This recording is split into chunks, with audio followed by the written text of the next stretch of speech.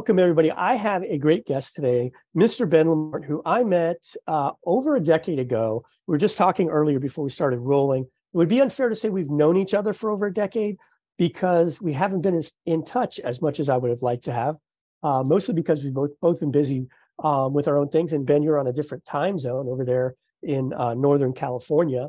But Ben is an OKRs coach. And actually, would it be fair to say a coach of coaches? Yeah, that's exactly right. I mean, I'm an OKRs coach. I coach my clients and I coach other coaches who coach their clients. Okay, so a lot of coaching going on right there. So a lot of coaching to get into the coaching. So with that, Ben, let's kind of go back in the Wayback Machine, talk about how we first met. We first met at, I believe it was wasn't Performance Institute. It was AMSI, American Strategic Management Institute. That's it. Yeah, good memory. Budget and Forecast Conference. I remember I was asked to speak on budgeting and forecasting. And at that time, you were, I believe, VP of Marketing for Alight. Yeah, it was a startup company that is no longer in business. Well, actually, let me back up to what happens here. It's important to understand that I started out as an engineering guy, and I'm talking about measuring the sound on freeways and acoustical engineering. So when I applied to college, I was doing that in high school. So when I applied into college, I said, "Ooh, I'll do engineering. I've heard of that." And, "Oh, you can get a job with that." So it was very simple. So I majored in engineering and graduated from college. That was at UC Davis here in Northern California. And then got it when I didn't know what to do. So I went to Stanford for graduate school in management science and engineering, which really was, I would say, a step toward an MBA, right? As an engineering major, I knew I didn't want to do engineering. Like I didn't want to solve problems on bridges. I got a classic example of, I started going out for some interviews for jobs in engineering. And, you spend a lot of your time in engineering school studying problems. And the guy that I was interviewing with says, "Well, if you want to get a job here, you can forget everything you learned in school." Now, I'm sitting here going like, wait, I'm going to forget everything I learned in school. Well, that's kind of bad. I should have majored in political science or something, because I had to learn a ton for engineering. So he says, "Yeah, you see that bridge? I'll never forget." He says, points it out there. "You see an equation on that bridge?" And I said, "No." He said, "Yeah, that's because in the real world, it's not like textbooks where we just give you a problem and it's like the same thing and you just solve the problem. In engineering, in the real world, that's not how it works." And I was like, "Yeah, you know what? I don't want to do this." So I went to graduate school in management science and engineering at Stanford, which, by the way, was called Engineering Economic Systems Operations Research Industrial Engineering and Management when I first went there. How's that for a mouthful? I would almost want to show you my graduation diploma. It's like my major was like a word wrap. Okay. So long story short, I ended up dropping out of a PhD program at Stanford and took a job in management consulting. Well, because I was an engineering guy, had that on my resume, they basically said, "Hey, Ben, here's Excel. It's a spreadsheet. Why don't you sit in front of the computer and do all the business modeling for us?" And I was like, "Fine." So I did that. I was pretty good at that. And you can imagine, led into budgeting and forecasting. It's like, hey, you can build spreadsheet models. You're really good at that. Just do that. You can make pretty good money. I got to be honest with you, you can't make that much money. You're basically an analyst building and budgeting and forecasting models. That's when I met this guy, Rand Her, a legend who invented Pillar, the first budgeting software solution, to get people out of spreadsheets. Okay. So this guy was pretty, a little bit of an older guy with gray hair. I mean, he invented this back when we used floppy disks. Okay. So the next thing you know, I'm like, wow, this guy's got some cool software he's inventing. And it's got this cool units, rate, amount structure. And it's like budgeting and planning. I'm kind of geeking out with him. And I ended up taking a job with him. So now I'm a budgeting and planning software guy. Really, this was not anything I ever thought I would end up in. But here I am. And because it's a startup, you nailed it. I ended up being the vice president of everything, basically, ironically, except engineering. The only class that I got a C in was Fortran, okay, which was a programming language. And by the way, Fortran, it's a pain in the butt. It had the compile thing where you had to have, everything had to be perfect. If you hit return, it would either work or it just said, "Sorry, That was error." one of the last classes I took before I changed my major out of computer science. It was that in JCL. Yes. I was taking Fortran and JCL, job control language, back in the day. Basically. The point is, anybody who's taken Fortran, you've dated yourself, okay? Because I actually took Fortran, got a C, and I was kind of a good student. So I said, wait a minute, this is bad. I want to retake the class. And here's the funny part of the story. Fortran is no longer offered. I was the very last person to be able to take Fortran at the University of California. I was in the very last class Literally, the very last class. Wow. I go to retake it and they say, I'm sorry, you can't take it. It's been repeated with, drum roll please, C. The name of the class was C, that was replacing Fortran, which I had gotten a C in Fortran. And then I started looking at the curriculum of this and I said, I'm just going to end up getting a C in C. Forget it. I'm not going to retake it. I'm out. So I ended up, that's my computer science story. Boy, it's a rough subject. And then I learned that everybody just cheats on computer programming classes. Like we had to invert a matrix or something. There was this one guy that knows how to do it, and everybody just, because in Fortran, unless you have it perfect, like I said, you just get an F. It's just, I'm sorry, it doesn't work. It doesn't even give you any feedback. What you just said reminded me of, so I changed my major like 6 times before I settled on accounting. And I actually had that reaction that you just described to the engineering curriculum. So I was in engineering. Oh, yeah. I took engineering graphics back in the day when we were, doing manual drafting with the T-squares and all that stuff. And I took that one class, realized I couldn't draw a straight line with a ruler. But then I looked at the curriculum for engineering. And when I looked at the description for differential equations, I was like, yeah, I'm out of here. If I can't understand the description of the class, I probably shouldn't major in this. Yeah, it's okay. You were smart. Well, anyway, I ended up getting out of, I got to say, I lost my train of thought there. I was doing the engineering thing, did the Stanford thing, did the management consulting, the spreadsheets, the computers. Next thing I know, I'm at this company called Alight Planning. We build budgeting and planning software. And because we're a startup, I'm a jack of all trades. So I'm like, all of a sudden, I'm selling the software. All of a sudden, I'm implementing the software. I'm marketing the software. I'm doing the business development with the partners in the software. I'm speaking about the software, but I'm not programming the software. Okay. So that was the good news, because you're talking to the guy that got a C in Fortran and really just couldn't even bother to learn C. And so we had a development team. They did all the programming. I could kind of think like a programmer, but I really wasn't a programmer. So this was kind of, ironically, here I'm working at a software company and I'm starting to get my business education because I'm working in all these different areas. Like I said, marketing, sales. I loved all of it. But my startup company, which I was basically one of the founding members of this company in the very early stages, 7 years later, they had to fire me. And so, I always say this because it was a pretty low point for me, because to be honest, I had a VC advisor and he said, Ben, if you're ever in a startup, after about 2 years, you have to make a decision. Either you're going to go all in or you're going to get out. And it's going to be a hard decision. But if you see any potential that company can make $1 billion, you need to stay. And he meant any potential that it can make $1 billion, you need to stay. But if you don't see any potential that company can make $1 billion, you need to get out. And I never forget this. After 2 years with Alight, I'll be honest with you, I saw zero potential that we could make $1 billion. I mean, we were a niche player. There's no way we're going to be $1 billion software company, but I stayed. Turns out, huge mistake, right? But look at Gray. The side can also be good because I learned a lot, right? I ended up playing all these roles, marketing, sales, whatever. So fast forward 7 years, they lay me off. My own startup company lays me off. And of course, the worst part is they give me stock. At this point, my stock is so diluted and worth so nothing that it's like just a pain in the butt. I get this weird form from the K-19 or whatever the form is, and it's just a pain in the you know what. And I have to pay my accountant to go over my forms and get the form. And I pay more in taxes than my stock will ever be worth, just to maintain my. You remind me of. So I used to work at AutoNation, and I was very early on in the AutoNation days. My first desk was in the hallway outside of the vice chairman's office. I'm like the classic story of a day late and a dollar short, right? I worked at Blockbuster before that. And several of the guys I work with are probably millionaires from their Blockbuster stock that obviously everybody knows Blockbuster doesn't exist anymore, right? But that's how far back that was. But I was a little bit too late to get on it. My stock options from AutoNation were underwater when I got laid off, when they shut down the entire division that I worked in. And I used to joke that my options were so far underwater, you might as well call me Aquaman. They were worth nothing. They actually the stock tanked so badly, they repriced stock options because they were afraid they were going to lose people because their options weren't worth anything. So the golden handcuffs weren't very golden. They obviously turned that around. I work for a division that doesn't exist anymore, which is basically, if you think about CarMax, that was the original idea for AutoNation in the beginning before they started acquiring all the new car dealerships. Anyway, what you guys are seeing right here is part of the reason that Ben and we met at one of these, basically a multi-day conference, and we got into conversations like this like every day. We just had Yeah. these odd kind of things in common where we just kind of constantly pick up the conversation where we left off. So you get let go at Alight. Yeah. So what do I do? Well, at this point, it's like, I mean, you got to picture this. I'm coming home from San Francisco. I've been laid off by this new VP of sales guy, and I can still hear him now.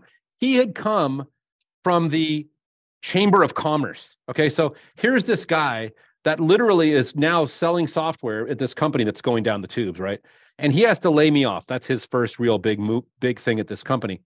And what does he do? He lays me off in public in San Francisco. I guess he's really good at laying people off. He says, you have like an hour. I'm going to wait here for you to delete all the things from your computer. We need to take it. Is this like the Jerry Maguire? Oh, it was totally a Jerry Maguire. And then I have to go on the ferry boat home, without my computer and look into the distance and realize I have no job. And this guy, the chamber guy, who, by the way, he wanted to imagine this, a software company, right?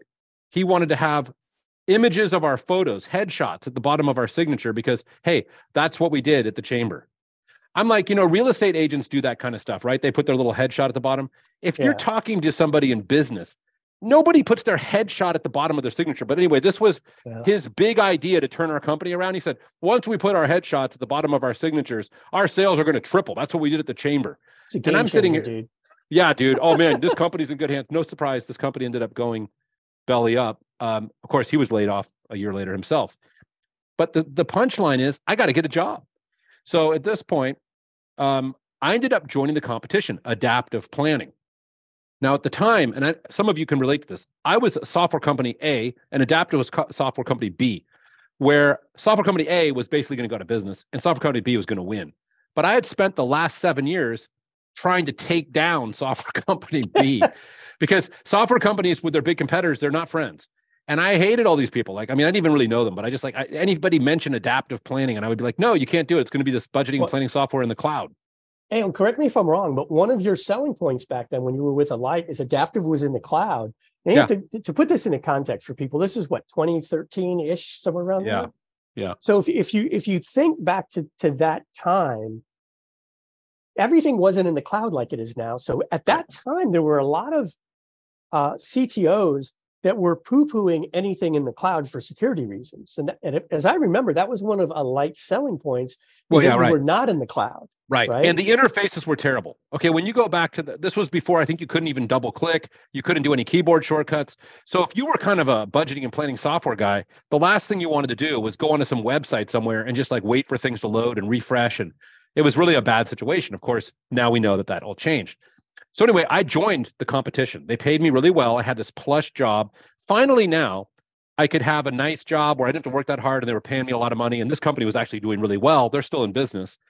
And, why would I leave that job? Well, this is the funny thing. I had just gone through this conversation with my wife. I'm never joining a startup again. I'm getting older, whatever. I'm getting too old for this. I'm not going to do it. I'm just going to sit back at this adaptive planning thing and kind of cash out, live my life, make some money, be like the rest of us lazy corporate Americans that are just living their content lives and not trying to go for it. I'm going to give up on my make it big thing, right? And it was going along. And this is the funny part. 2 months into my job, I get poached because what I didn't tell you was I had a little consulting gig between Alight and Adaptive. And that consulting gig was a KPI analyst. I get called up from a buddy of mine who actually had been an advisor to Alight. He's like, dude, I feel bad for you, man. You don't have a job. You have a family. I mean, what are you going to do? He's like, look, my company is looking for a KPI analyst. It's like a 4-week project. I say, I'll take it.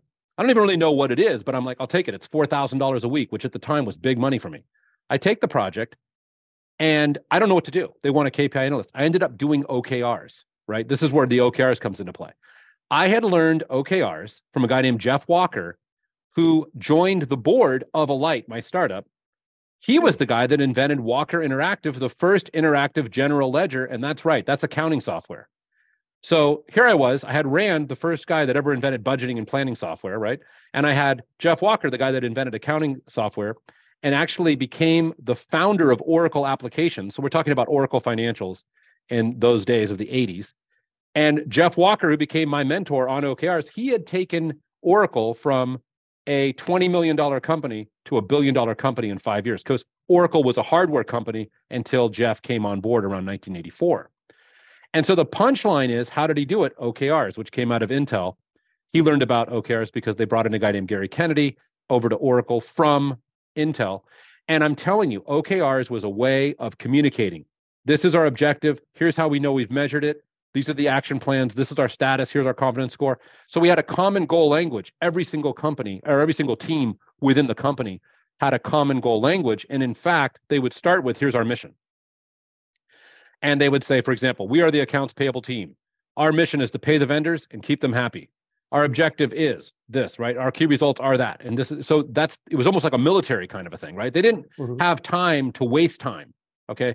When you're going from 20 million to $1 billion in 5 years, and you're more than doubling your revenue every year, and you're bringing people in like crazy, hiring, your company's growing 2x every year, you don't have time to have problems, right? You have to be super efficient. So the communication had to be absolutely perfect. And that's what OKRs was doing. So Jeff started mentoring me in OKRs. So guess what? When I go to do this KPI analyst job, I'm looking at their business strategy, and they want me to look at this as context and then give them recommendations on how to do KPIs. But here's the funny part. I get the heads up from my buddy who's going to bring me in. And he says, yeah, you're going to be the KPI analyst, but whatever you do, don't come in here and try to brainstorm all the KPIs with all the departments. We've already done that and it didn't work. Now, I go out and get a book on KPIs and it says, what do? You brainstorm all the KPIs with all the departments. It's like it's telling you to do that. So I'm thinking, okay, well, that didn't work. So then I'm reading more of the book and it's like, people have KPIs, they have these dashboards, it's IT, there's and I'm like, I don't know how to do any of this stuff. And so that's when it occurs to me, well, what do I know how to do? OKRs. So I look at this 15-page strategy document, translate it into OKRs. So it says this company, I think, had 4 objectives, right? One of them was go international. One of them was improve the experience of our users. One of them was develop innovative products, whatever those objectives were. And they called them pillars, by the way, in their business plan. So I go to the CEO's office when I first arrive, and this is on the East Coast. And I meet with him and I say, I think I've translated your 15-page document to this 1-page document where I have the OKRs written down here. This is what I'm sensing. Here's the objective, blah, blah, blah, the financial one, those such and such. Here's the one for international where I can't find any key results. I don't really know. As I'm reading it, I'm seeing different things about maybe we're going to go into Singapore or what's going to happen. So I don't really know if there's any key results here, but maybe you guys can help me with this. And he says, can we ask you to leave for a minute? And remember, you're talking to the guy that just got fired from a startup. Yeah. So I'm like, you're going to wait in the hallway? I'm like, oh God, you're going to fire me before I even start? So I'm going through these worst case scenarios. About 5 minutes later, they call me in and they say, Ben, we want you to do this OKRs thing with every one of our departments. We have 30 departments and they all need this. And I want to see what you come up with when you meet with them. And by the way, that international objective, we agree with you. We don't think we have that international objective. We're going to take it out of the strategy plan. There's no way to measure it. So we don't even know what we're talking about. You're right. Because I told them, I said, unless you know what measurable progress looks like for this international objective, you don't have an international objective. You're doing this. You're doing leadership by hand waving. So this sounds like a good time to talk about the difference between KPIs and OKRs, right? Because you were brought in for one, you ended up doing the other. Talk a little bit about the difference between the two and why OKRs, and you'd mentioned this, OKRs has been around a lot longer than most people are probably aware of. It's just something that was more, I guess, more popular in a certain community than globally. You nailed it. Yeah, OKRs gets popular after Andy Grove from Intel brings it out in like the early 80s. Is when you start to see it taking off in the Silicon Valley. And this is when people were using dot matrix printers and things like that. So it's pretty ancient, right? That's like 50 years old. I mean, 40 or 50 years old, whatever you want to call it. So it's been around for a while. And it's an offshoot of MBOs, management by objectives, right? There's all these acronyms and business buzzwords everywhere. The thing about KPIs, right? Key performance indicators, right? Is that there's no standard definition. This is one thing I found when I was doing my research on KPIs. And when I talk to people, I get this. It's also multicultural. So for example, some people I was working with a bank and I said, let me see your KPIs. I'm not kidding you. The guy shows me a binder with 2,000 metrics. Here are the KPIs. Yeah. People and that's a lot. The whole metrics versus KPIs things is probably the first place to start before we even get to OKRs. Yes. I think what they thought of KPIs when at that bank was, oh, you mean my metrics? Those are my KPIs. So that was one thing. The next thing was I worked with Airbnb, or it was something like Airbnb, some kind of a business model like that, where they did hotel bookings. It might have been booking.com. I don't remember actually, but it was one of those. And I said, well, what are your KPIs? I said, room nights booked. The number of room nights booked is our company's KPI. That's it. There's one KPI, room nights booked. We measure our success by how many room nights we book. And every day we put the number up. And if it's over 1,000, we're good. And if it's under 1,000, we're not. And that's as simple as it is. And it was like, wow. So that's really one different way to use KPIs because it's KPI. There's one. Yeah. So I found that quite interesting that, different people use the word KPI like totally extremely differently. Now, sometimes KPIs is the basis of incentive compensation. So you'll say, oh, we're going to pay you on your KPIs. Here's the big aha that I had, because I went to China and they asked me about KPIs and OKRs. And guess what? No can do. Doesn't matter. I was like a broken record. They wanted to hear the difference. To them, KPIs is how I get paid my bonus. That's all there is to it. It's a very hierarchical culture. Your boss says, these are your KPIs. You achieve it. You get paid more. You don't, you get paid less. That's it. It's so simple in their culture over there in China that you can't mess with it. If I try to explain, but there's also OKRs, they just look at me like, wait, do I get my bonus if I hit those? And I'm trying to say, no, they're different. They're OKRs. They're about trying to, communicate better or talk about aligning on what's the most important goal and how we're going to measure it. And they just look at me like, so it's KPIs, but I don't get paid. And it was like the conversation just could not advance. It sounds like you can be confused. Sounds like a lot of conversations I've had over the years around anything related to the budget. Or when I worked at Royal Caribbean, we called it the plan. And the mantra there was the plan is the plan. And so you sit down and try to talk to someone about a forecast. Right. And how are we going to implement plans to reach a forecast number? And they just kept coming back to the plan and the budget because that's what their compensation was based on. Exactly. And we were trying to think more from the CFO's perspective, like, okay, that's fine. The plan is the plan. That's in a book on a shelf somewhere. We're focused on the forecast. We need to change some of our actions so that we can reach a forecast number.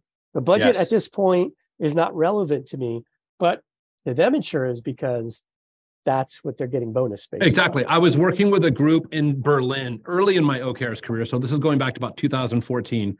And this guy in this one department, I say, well, what is your objective, right? And by the way, let me just define that. So what is the most important area for your group or your team to make measurable progress in the near term? What is the focus area to make progress in the near term that's measurable progress, and why? Okay, that's the objective. And he says, well, my objective is, and he goes right into this, I need to refresh people's laptops because our objective is to keep people on the latest technology so that they can be more efficient. And I need to make sure that people's laptops, no one has laptops that are more than 2 years old. And that's my key result, is to increase the percentage of people that have laptops that are less than 2 years old from 60% to 80%. I need to move the needle on that because we're falling behind. We've been hiring a lot of people. I got to optimize the laptop thing. So that's my key result. I don't even know why I'm here. I already have OKRs. I have my we've been doing this already. So why are you here? Literally, that's what he asked me. And I said, okay, interesting. So the most important area for your team to focus on making measurable progress is basically to refresh these laptops. And he said, yeah. And I said, why? I said, why? And he said, well, that's my job. And I said, well, that's interesting. That's not really what I call critical thinking. With OKRs, you have to do critical thinking. You have to ask why. You have to understand why that's the focus right now, not that's my job. I had a similar group in QA, quality assurance, and I said, what's your objective? Same kind of question. He said, well, we need to optimize regression testing. I said, well, why? That's our job. I said, well, wait a minute. How's the regression testing going right now? Actually, it's going really well. Well, then why do we need to improve it? We don't. Well, okay, then your objective is to optimize regression testing and it's already going really well. So basically then how are we going to measure that we're optimizing it? Well, we're already optimizing it. We just need to keep our KPIs where they are. That's the big aha.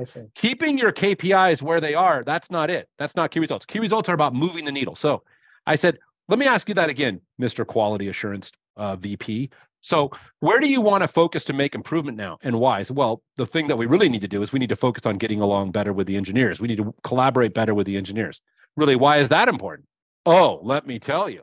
And so now he gets all emotional. He says, well, the engineers are complaining that we're providing, the information, but it's like we're not escalating the right things. We're giving them too many reports.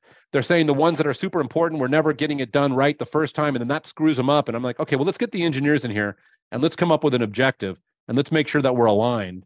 And they're like, oh, you mean you can bring the engineers in here? Well, but they're not in our department. I'm like, I know. This isn't about your bonus or your performance review. This is about what's the objective that's going to help our organization, not just our team, get measured like we're good, but rather, how are we going to move the needle here in this company? What do we need to do? Let's get the engineers in here. And they started making key results, like tier 1 items are delivered within 2 weeks of request, and then they came up with like a service level agreement. I said, that's not going to be it. It's increase the percentage of tier 1 items that are delivered within 1 week from, whatever to whatever. And we need, because 2 weeks is too long. That's like the maximum. We don't want that. So the engineers were saying, no, 2 weeks is, we want to move it into 1 week. We want faster. And then it was also quality. Increase the percentage of tier 1 items that are resolved and not sent back to QA and they were like, I don't even know what that is, but it's a lot. Well, then let's figure out what that number is, and then we can set targets. So now we're getting into OKRs by having this discussion. OKRs is really more of a verb, right? As opposed to a set of numbers or metrics. So you just made me think about something. When you and I would see each other at these conferences and get into conversations, we would often get on tangents on just different things that we had in common or, common interests. And as you were talking, what kept coming up in my mind again and again is you were talking about things where you were asking questions that they had not asked themselves before. That's it. Right.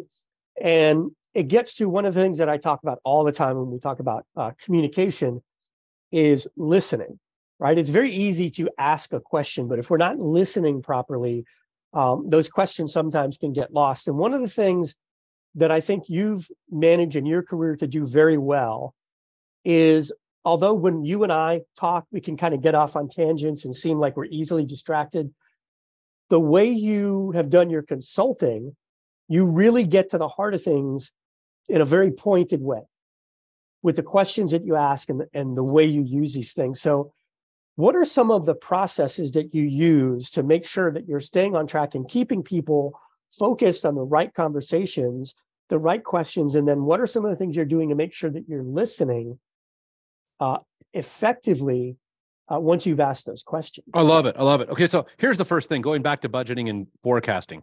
So the problem with that was I, as a budgeting and forecasting person, I'm going to various departments in a company and I'm saying, here's what I need. You need to fill out this budget template, or you need to update this account code, or you need to tell me what is the average deal size of the solutions that you'll be selling or whatever, so I can build my financial model. Now, here's the thing. That's set up for doom, okay? Because if I knock on the door and I'm that budgeting and planning person, that person who is going to open the door already is I'm the bad guy. There's nothing I can do. They're just like, Why are you here? Oh God, not this guy again. Now, with OKRs, I would knock on the door, right? And I would say,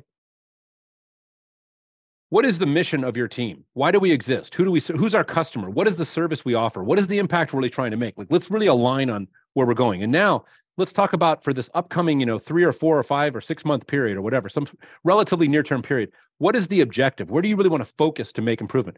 This is not about me getting my numbers to put in my budget. I've broken free of that world in my career. And now this is what happened to me when I was back at that company where I had to meet with those 30 departments. I didn't know what I was going to do. This was the first time I ever did it. So I'd knock on those doors and I would say, they'd be like, okay, yeah, you're here to coach us or whatever. And I would say, listen, what is your big objective? And they would say, well, our objective is to, successfully launch the new program. Really, why is that important? And they would say, well, it's going to help us to retain our customers and all this other stuff, which is, oh, really, but why is that important? You keep the 5 whys, right? And then they were like, well, actually, it's really important because also there's this competitor. And the thing is, with everybody moving to the cloud, we've got this thing, and teachers, they don't really have any money, but they can be very good with referring people. So if we can get into that market, like, oh, wow, let's put that. And like, oh, yeah. So now we're aligning on why is it important to get this program out so we can get retention of teachers. And we need to do it now, because if we don't get in, it's a first to market kind of a thing. Those teachers, they only have bandwidth for like a couple items.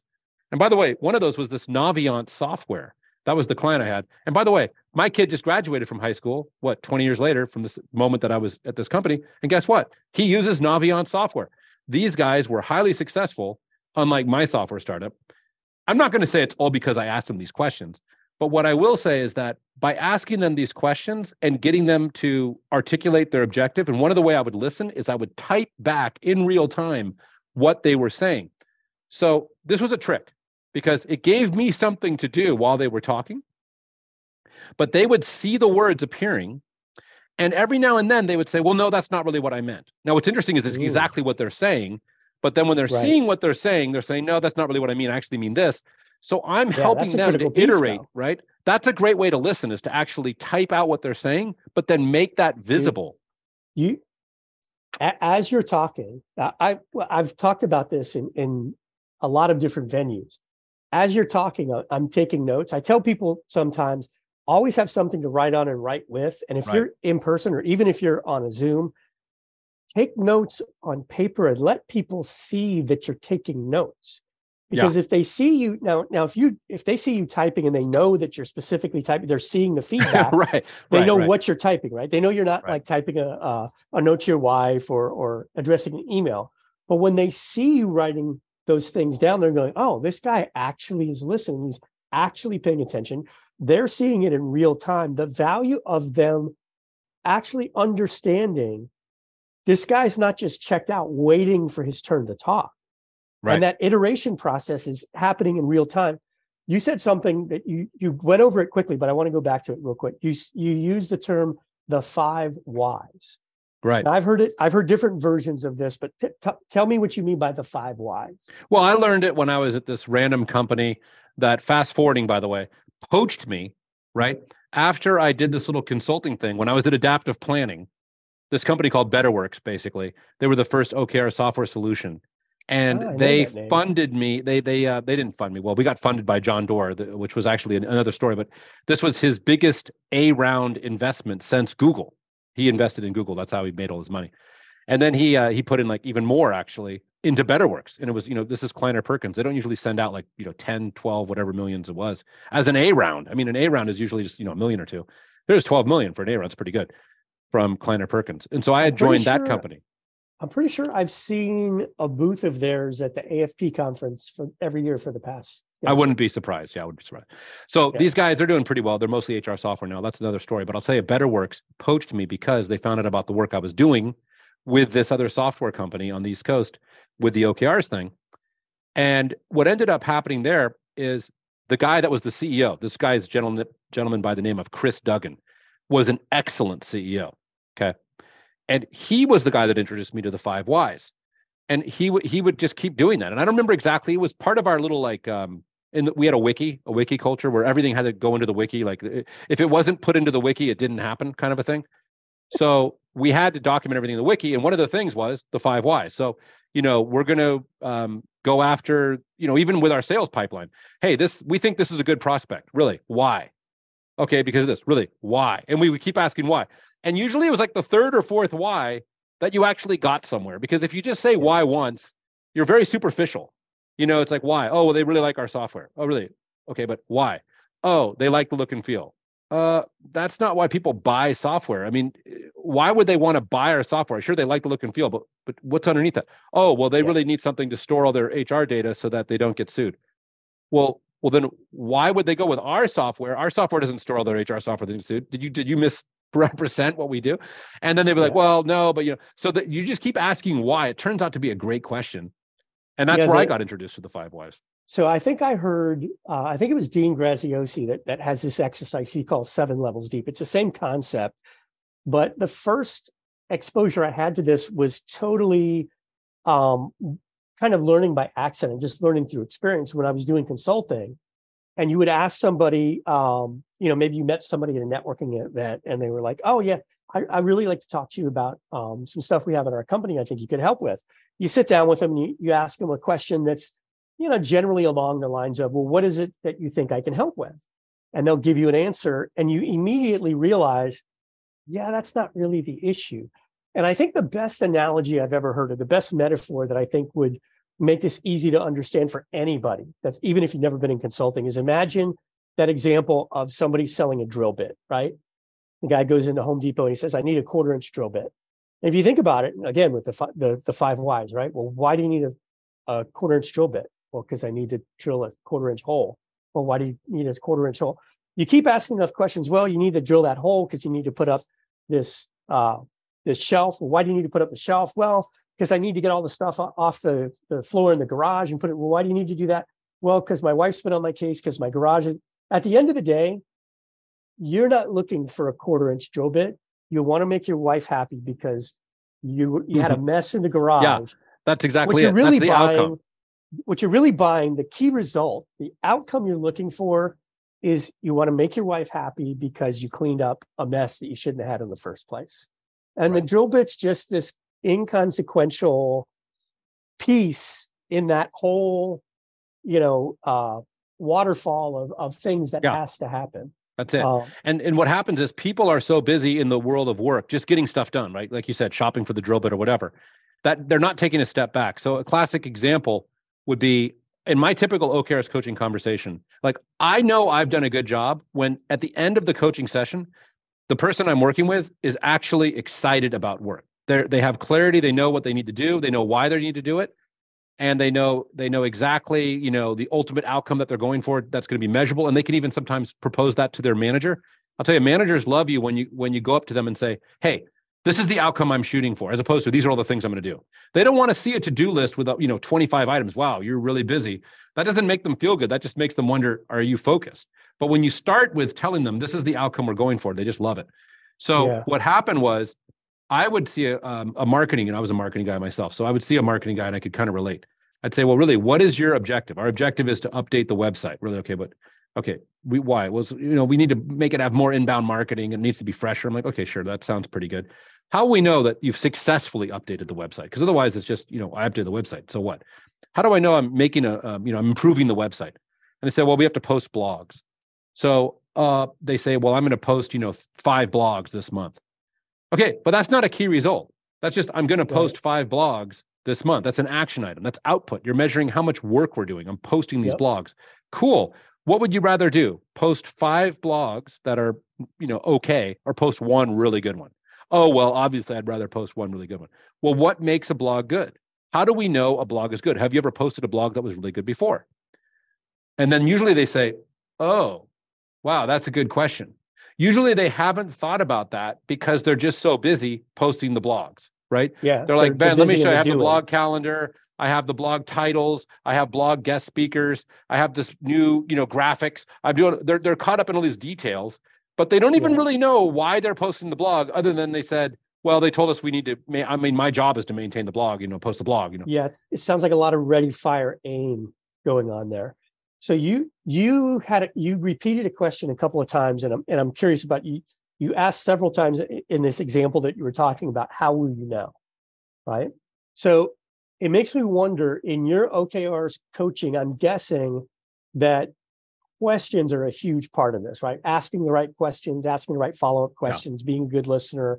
Maybe this is a good time to talk a little bit about your book, the OKRs Field Book.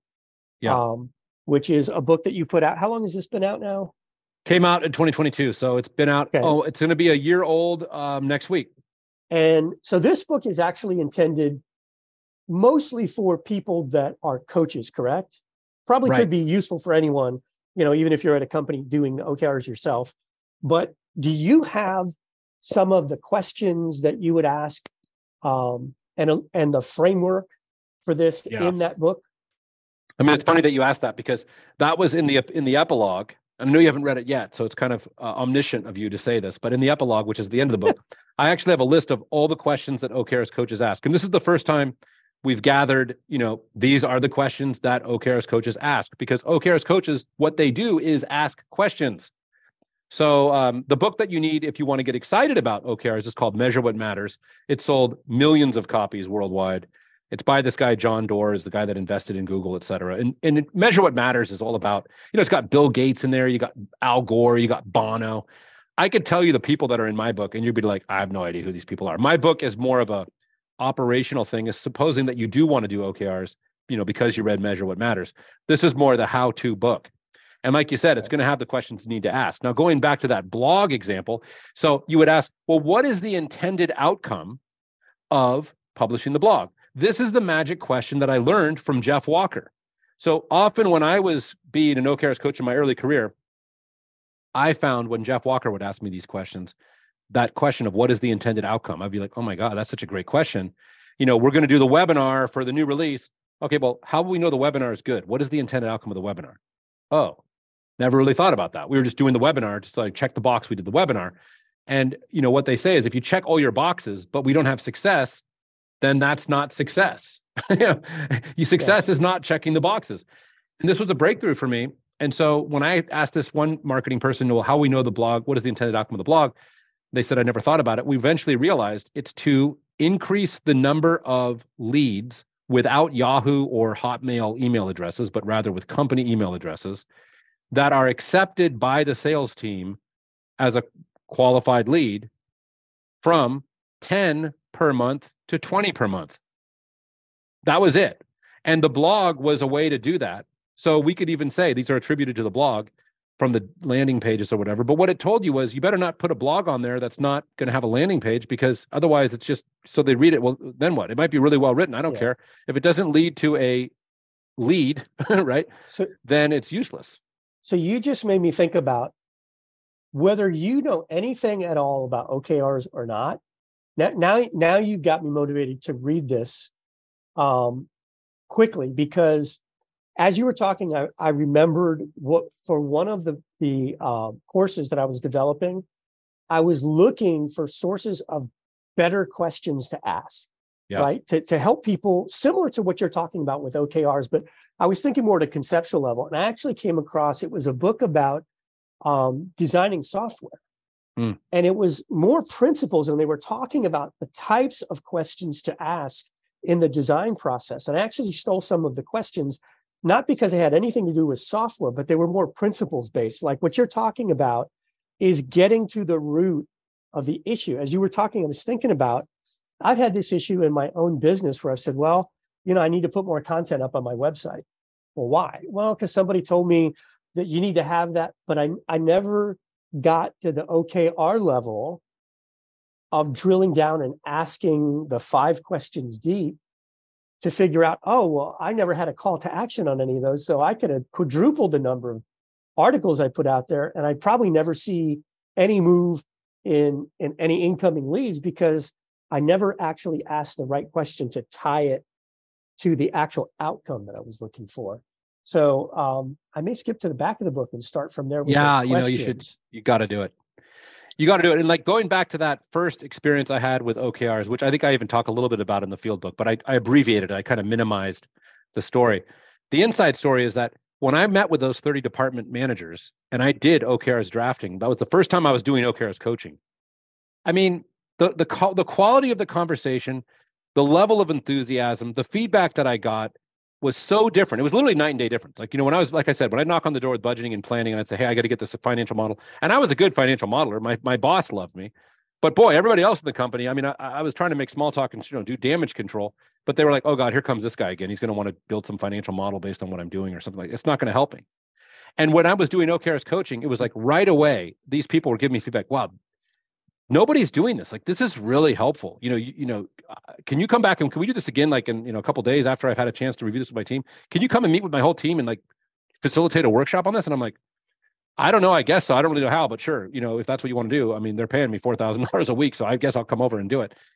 And I'll tell you what, that was really the pivoting point in my career, because to be honest with you, that budgeting and planning time when we met and I was with Alight and I got fired and all that from my startup, that was basically just like my life was like a rat on a treadmill, or whatever you want to say, a rat in a cage, just running around in circles. I wasn't going anywhere. And I felt like, I'm not going to say it was a complete waste of my life. I'm going to say, thank God, I discovered this OKR thing, because the greatest thing that happened to me after that, I got that first OKR project was paid, but this was before anybody even really knew what OKRs was. This was, in other words, and I learned you're not supposed to be in a business model where you're educating people.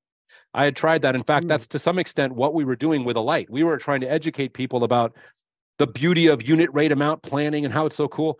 And once you understood it, you thought it was cool. But the problem is nobody understood it. So we would be spending all of our time and money trying to educate all these people who would then think it's cool, but then they would have to go convince their boss that it's cool. And their boss would say, well, I hear this all the time. I don't know if you watch the TV show Shark Tank, but it's one of my favorite shows. Oh, yeah. They talk about that a lot. You'll see somebody pitch a product and the sharks will ask questions and ask questions, and they'll finally get it. And a lot of times you'll hear them go, you know what? I love your product, but I don't want to be in a business where we got to go educate people. Yeah, we got to pay the money to educate people, right? Yeah, it's a process to educate them. It's going to cost us time. It's going to cost us money and resources. And I'm not sure if I. So what I did though, this is what I did though. This is the weird part, John. Right? So my advisor, Jeff Walker, right? He said, "Hey Ben, nobody really knows what OKRs is, but if you're adding value like you did on that one project, here's an idea. Why don't you quit your job now?" And because he said, "Ben, what is the one thing that you do that you really like to do that really adds value?" And I said, "Well, it's OKRs coaching." And he said, "Well, how many hours a week are you doing that?" I said, "I don't know, 3 or 4."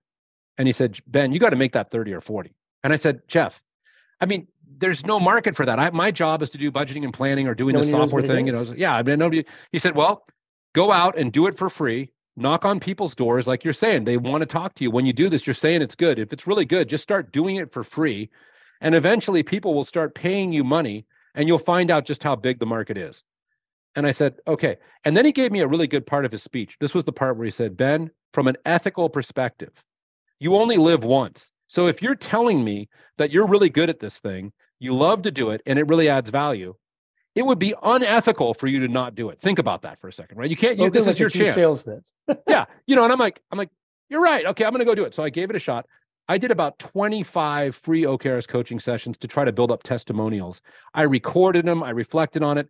Over time, I eventually was able to start to get some clients. And then it was kind of like I never looked back.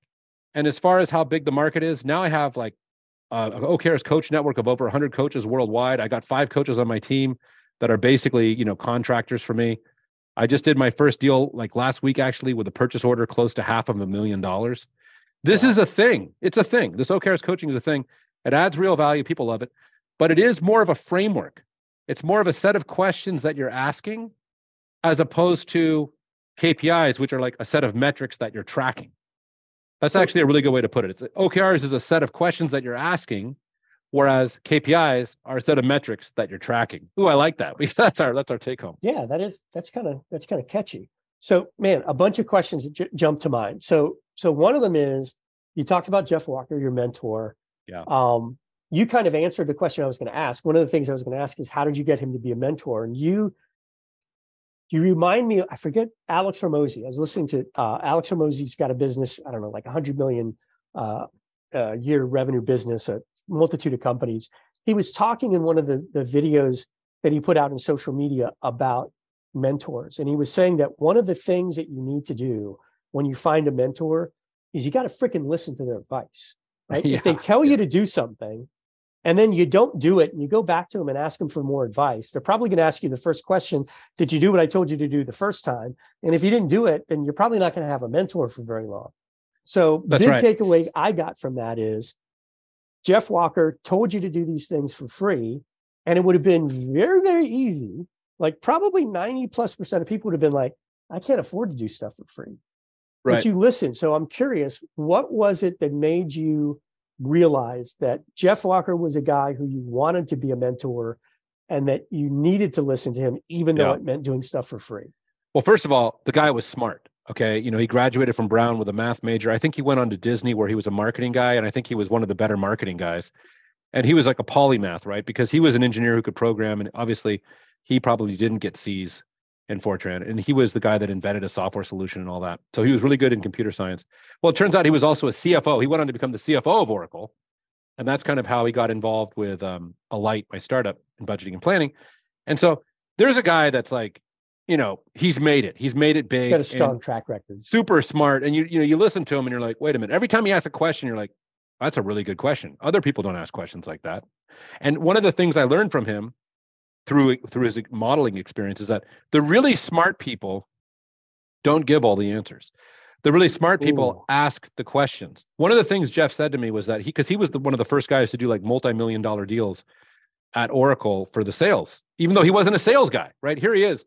I'm telling you, the guy could do anything, right? I mean, basically, he said his skill is that he figures out what the problem is, and then he applies pressure on that problem until it's solved. And he said, here's the thing. All these people are out there trying to solve the problem, and they don't even know what the problem is. And so you're not going to solve it. It turns out, but what he said is, once we really understand the problem, if we take the time to clearly define the problem, he said most of the time it's really easy to solve. It's just that we're not taking the time to understand the problem. And that's the problem. That's what you said about the really smart people don't have all the answers. It reminds me of Ty Lopez was talking about he went to some big event and Elon Musk was there, and they just happened to end up, they were in the bathroom and they're standing there washing their hands in the bathroom. And they sort of knew who each other was, didn't know each other really well. And Elon Musk asked him something about social media, because Ty Lopez had a real big social media presence. And he said he proceeded to throw up information on Elon Musk for like 10 or 15 minutes. And then he finished talking and he asked him a question. And Musk said something like, I don't know, but thanks for the advice. And he walked out and he goes, I realized why Elon Musk is so smart is that he understands that sometimes it's better to ask the right questions and shut up and listen. He goes, I just gave this guy all this information of all my ideas and strategies that I charge people big bucks for. That's right. Funny. But because of who he was, I felt compelled to talk to him. But that's something that I think a lot of people think that smarter people talk more. And the truth is, you see the same thing. You go back to Shark Tank again. You'll hear people comment on that where somebody's doing their pitch and different sharks are asking questions and stuff. Every once in a while, you hear someone go, I haven't heard anything from Mark Cuban. And he'll go, yep, I'm just listening. Yeah. He'll do that a lot where he waits to hear all the other people ask all their questions. He might even wait for them to give an offer and wait for negotiations to start. And I think a lot of that, it reminds me of some of the guys I used to work for early in my career, where I had the good fortune of being in the room and I had no place to say anything. I just took notes and I listened. Yeah. And a lot of my early education was completely informal. It was just being the fly on the wall in the room, listening to these much more experienced guys, asking questions of each other, negotiating, and then later asking my boss, who was one of the guys negotiating, why did you ask that? What was the importance of this? And it kind of, it gets to that blind spot that we all have throughout our lives. So hopefully it changes, right? It's that stuff we don't know. Right. These questions that we don't even know to ask because we're completely unaware. Well, that's it. That's like, and that's really what OKRs coaching is all about, right? When I mentioned that question of, well, what is the intended outcome of the blog, right? Such a classic, because here's this guy, he's trying to manage this blog thing, and he doesn't even know the answer to that. And here's what he's saying. Wow, I never even really thought about that. I think that's a really good question, and I never even really thought about that. That's the point with OKRs coaching. You're going to go in there and do this. I'll tell you one last story before we wrap up. I have this guy, Wayne Eckerson, who wrote a book, Performance Dashboards. He was going to become my mentor for KPIs because I found out, I knew him sort of through God, I can't remember his name. I'm blanking, but I knew him through a guy from our budgeting and forecasting conference. This guy introduced me. He was like the president of the IMA, Gary Kokens. That's who it was. And Gary Kokens is a big time guy who is, this senior leader who speaks at all these different events. And he knew this guy, Wayne Eckerson. So I said, Wayne, I want to talk to you about OKRs and also compare it to KPIs. I think you're going to love it. But I mean, let me see if I can help you with your business. I want to do a free OKRs coaching session with you, right? Because that was back in those days.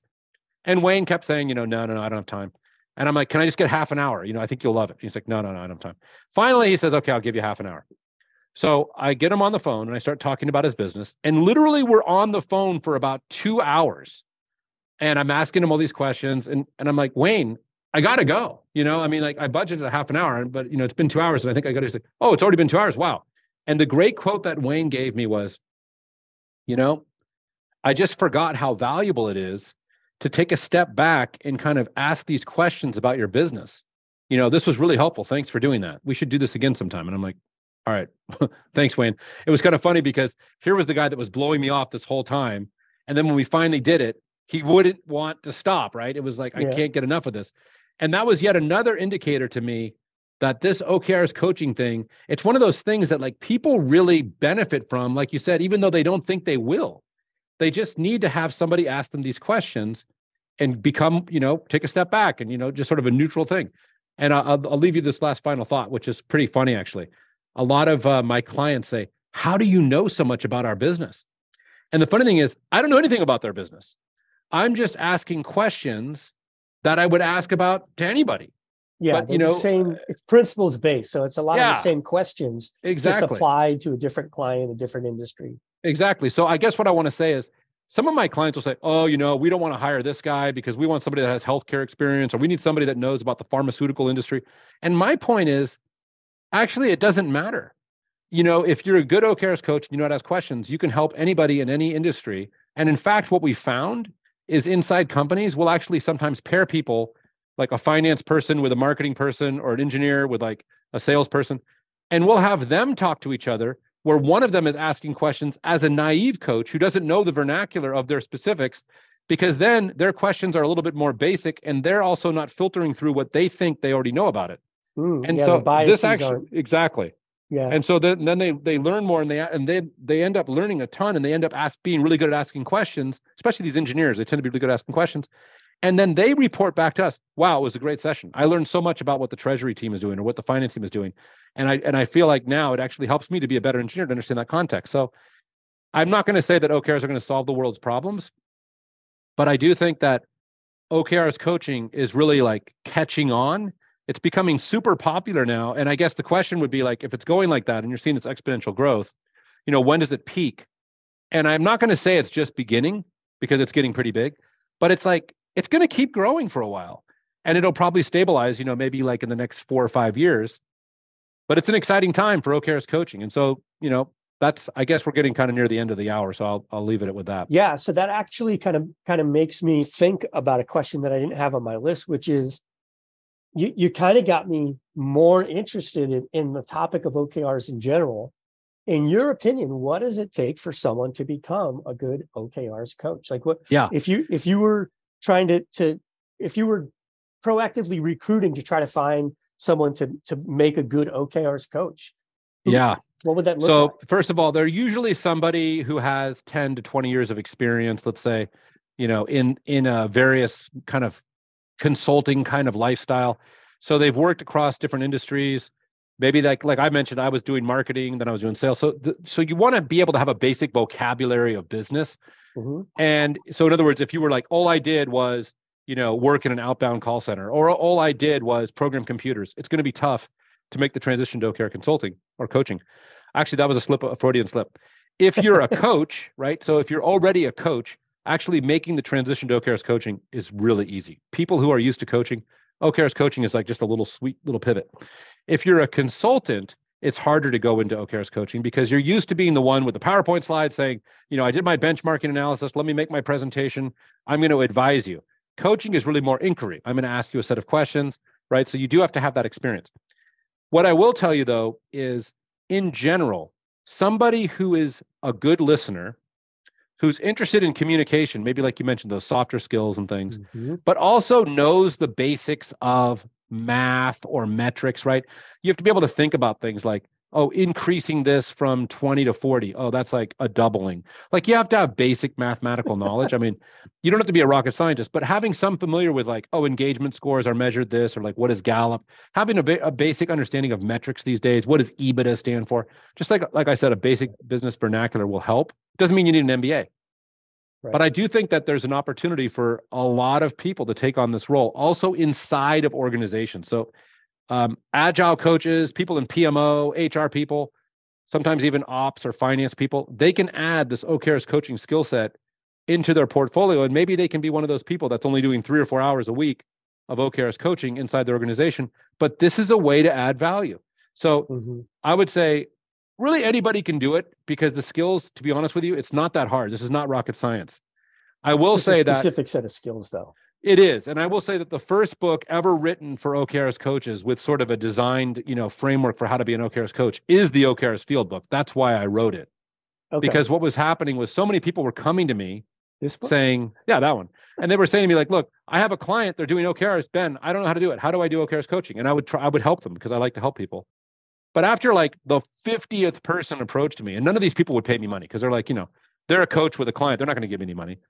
So I said, I'm going to help you out. And finally, I'm like, I should write a book for these people. Like, there's a lot of these people out there.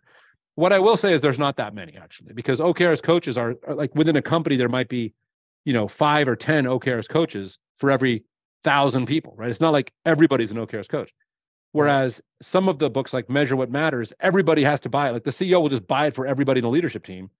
The OKRs Field Book, you'll buy it for like 2 people, the OKRs project managers or whatever, they need it, but nobody else really wants to read it. So I can't sell very many copies. At least that's my excuse for not making this be a bestseller. But what I will tell you is, of the people who read the book, it's a very likely chance that you're going to say, wow, this is great.